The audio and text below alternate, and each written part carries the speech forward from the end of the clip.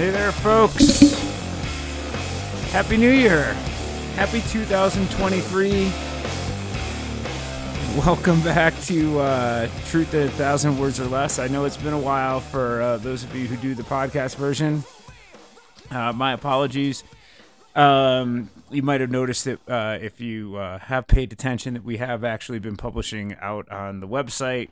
And so you might be wondering, what the hell, man? Like, what's with the no podcast version? Well, to be perfectly honest, I was out of town for quite a bit, and the recording studio is here back in Colorado, and so it made it impossible to do that. And in addition to which, as much as there has indeed been episodes of Truth going out on the website, I did take a couple weeks off just for the purpose of, to be perfectly honest, a lot of times people aren't reading them at this point. It's the holidays, and so I decided to take a little break, spend some time with the family, and so in any case, I hope all of you had a great holiday season. I hope all of you are well rested and feeling up for a great 2023. That brings us to our, I'm going to sort of do a double back-to-back here on this one, because there were two columns that I have published and did want to get to both of them, and they're both lists. Both of them are lists, and so I figured at this point, why not go with both of them? The first one is going to be about New Year's resolutions. The second one is about the things that we can learn from our dogs. So with that, let's get right at it. This is New Year's resolutions. I'm sure not to keep. And if you follow Truth in 1,000 Words or Less, you know that this is one of those annual columns I love to do. It's become something of a tradition. So why not start 2023 off with a bang? Time sure has a funny way of making one feel old. At some point or another, you start watching the calendar roll over on New Year's Eve and wonder when the hell the numbers began to sound like something out of a sci-fi flick. When Orwell penned 1984 or Kubrick filmed 2001: A Space Odyssey, and yes, I realize it was a book by Arthur C. Clarke before that, but yes, those seemed like far-off times that one could only dream of with wonder and imagination.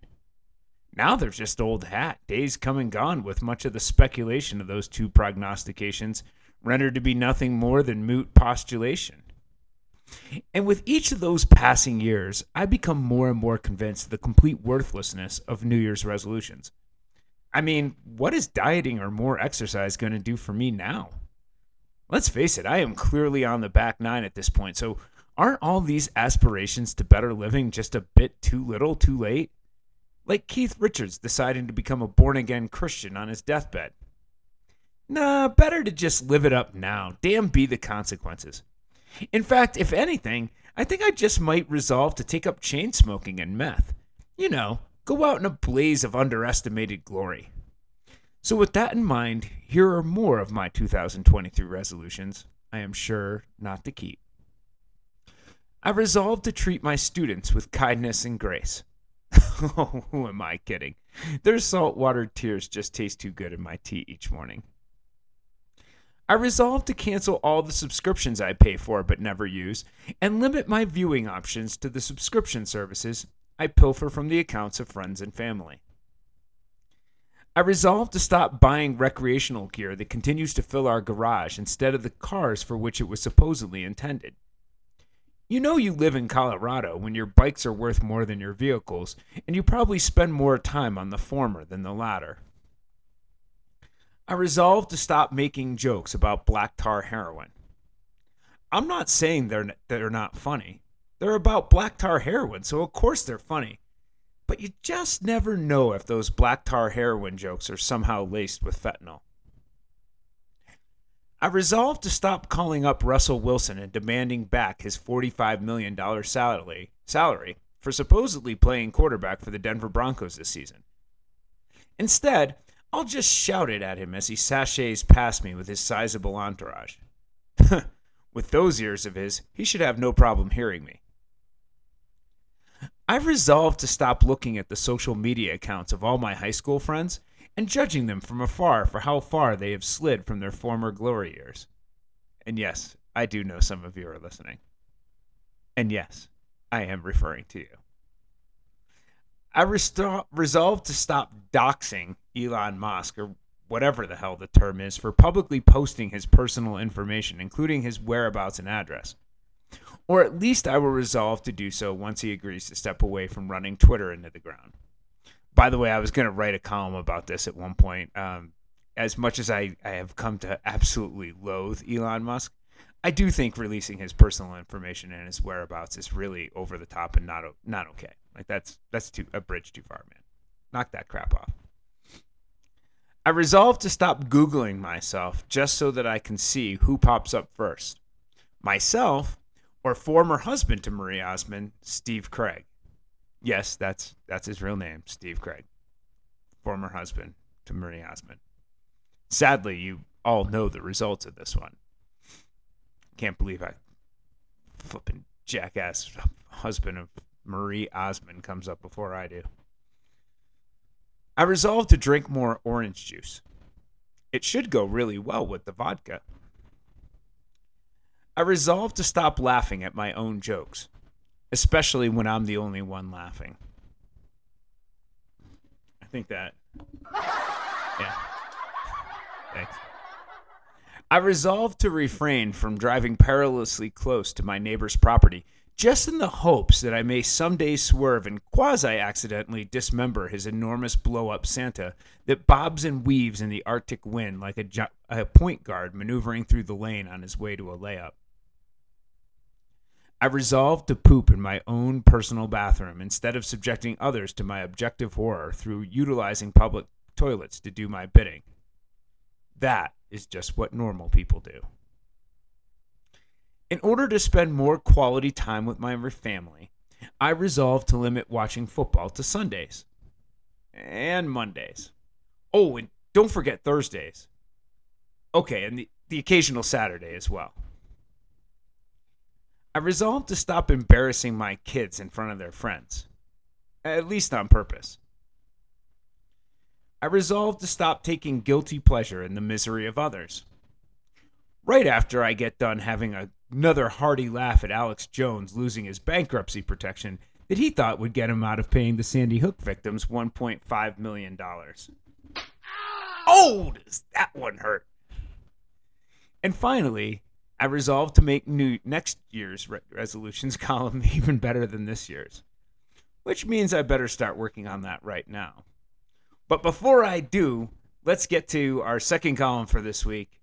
This one about the lessons that we learn from our dogs, the 7 lessons we can learn from our dogs. All throughout my childhood, the one thing I ever really wanted was a dog. Okay, maybe as I got into my adolescent years, that desire was similarly accompanied by a strong hankering to have a girlfriend, a yearning that likewise went unrequited well into early adulthood. Yeah, I know. You see, most of my school-aged years were spent living with my single mom in a 2-bedroom apartment that didn't allow pets, other than the 2 guinea pigs that had to suffice for the canine accompaniment I truly longed for. Needless to say, once I moved out on my own and started paying the bills, I immediately got myself a dog. The girlfriend would have to wait for later. Since then, I have had anywhere up to 3 lovable canine companions sharing my abode, all named after some sort of literary character or musical genius: Strider, Noah, Coltrane. The current incarnation, and I'll write more about Finnegan next week, but the current incarnation is our affable 110-pound Newfoundland named Finnegan. Now 11, Finnegan has been with us since soon after my divorce and has been the quintessential family dog during my own kids' formative childhood years. Though Newfoundlands are bred specifically for the purpose of water rescues, Finnegan won't swim, refusing to tread into water deeper than he can comfortably stand in. He has, however, obligingly permitted my children to ride him like a horse until both he and the kids outgrew the tradition. As he has grown older, the poor dog has developed a series of dental issues with a pungent reek emanating from his mouth that hits one's olfactory senses with the overwhelming rank of death. And although he still jumps up and runs around the house at the mere mention of the word hike, I remind my kids regularly that he has already exceeded the life expectancy for his breed by a full 2 years. My kids and I simply adore him. But all life has an expiration date, and with each passing day, we all become more keenly aware that we know his time is coming. Which itself serves as a good lesson to all of us, one I'll be talking about next week. Appreciate the time you have with the ones you love. Make the most of the opportunities you have with them so that when the time does come, instead of mourning their loss, you can relish the blessing of having had them in the first place. But this is far from the only lesson Finnegan and the other dogs in my life have taught me. Here are just some of the things we might learn from our dogs if we simply pay close enough attention. Number 1, stop and smell the flowers. Sure, dogs are usually doing so to pick up the scent of another dog's urines, but hey, carpe diem. Number 2, take naps. Do you know the average dog sleeps nearly 16 hours a day? They're incredibly well rested for when the important stuff happens. You know, like walks and humping pillows. Number 3, devote yourself to the ones you love and give them everything you have. Worry less about what you are doing and more about whom you are doing it with. Have you ever seen the excitement a dog has when their owner walks through the door? I could have been gone all day, or for only 5 minutes to get the mail at the end of my road, but my dog's reaction is the same regardless. Unmitigated bliss. When we ask him if he wants to go for a car ride, he doesn't ask where we are going. He just gets in the car because all that is important to him is that he gets to go with us. Wherever I go in the house, he follows along, plopping himself down beside me when I write this column, or somewhat more intrusively when I do sit-ups in the gym. He makes it clear that he cares less about what we are doing and more that he gets to do it with us. Number 4, enjoy going for walks. The world is a great, big, beautiful place. Go outside and immerse yourself in it every once in a while. Number 5, minimize your possessions and reserve your energy for a few material items that are truly important to you. Sure, every dog has their favorite stick or whoopee. They might even bury a bone in the backyard. But dogs don't get embroiled in the realm of material possession. Detachment leads us away from suffering and loss, allowing us to accept the transient nature of things. Number 6, live in the present moment.